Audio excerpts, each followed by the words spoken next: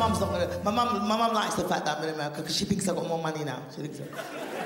My mum rings me up in America for money. She thinks I got loads of money. She's like, Gina, I want a bit of cash. I want a bit of cash. Now that you are in Hollywood,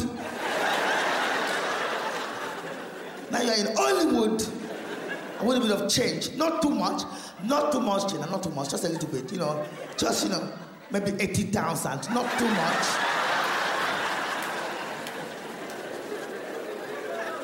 What do you mean you don't have it? What do you mean you don't have it?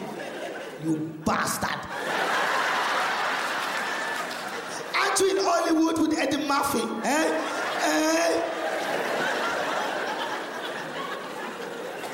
Do you know how many sacrifices I made for you? I could have been an astronaut.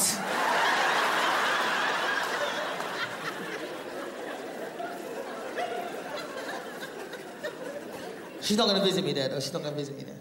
Because my mum's never flown. My mum's never flown. She came from Nigeria to England by boat. Yeah, she came by boat. Took 8 weeks to get here. And I was like that, Mum, you went through all of that to live in Bethnal Green?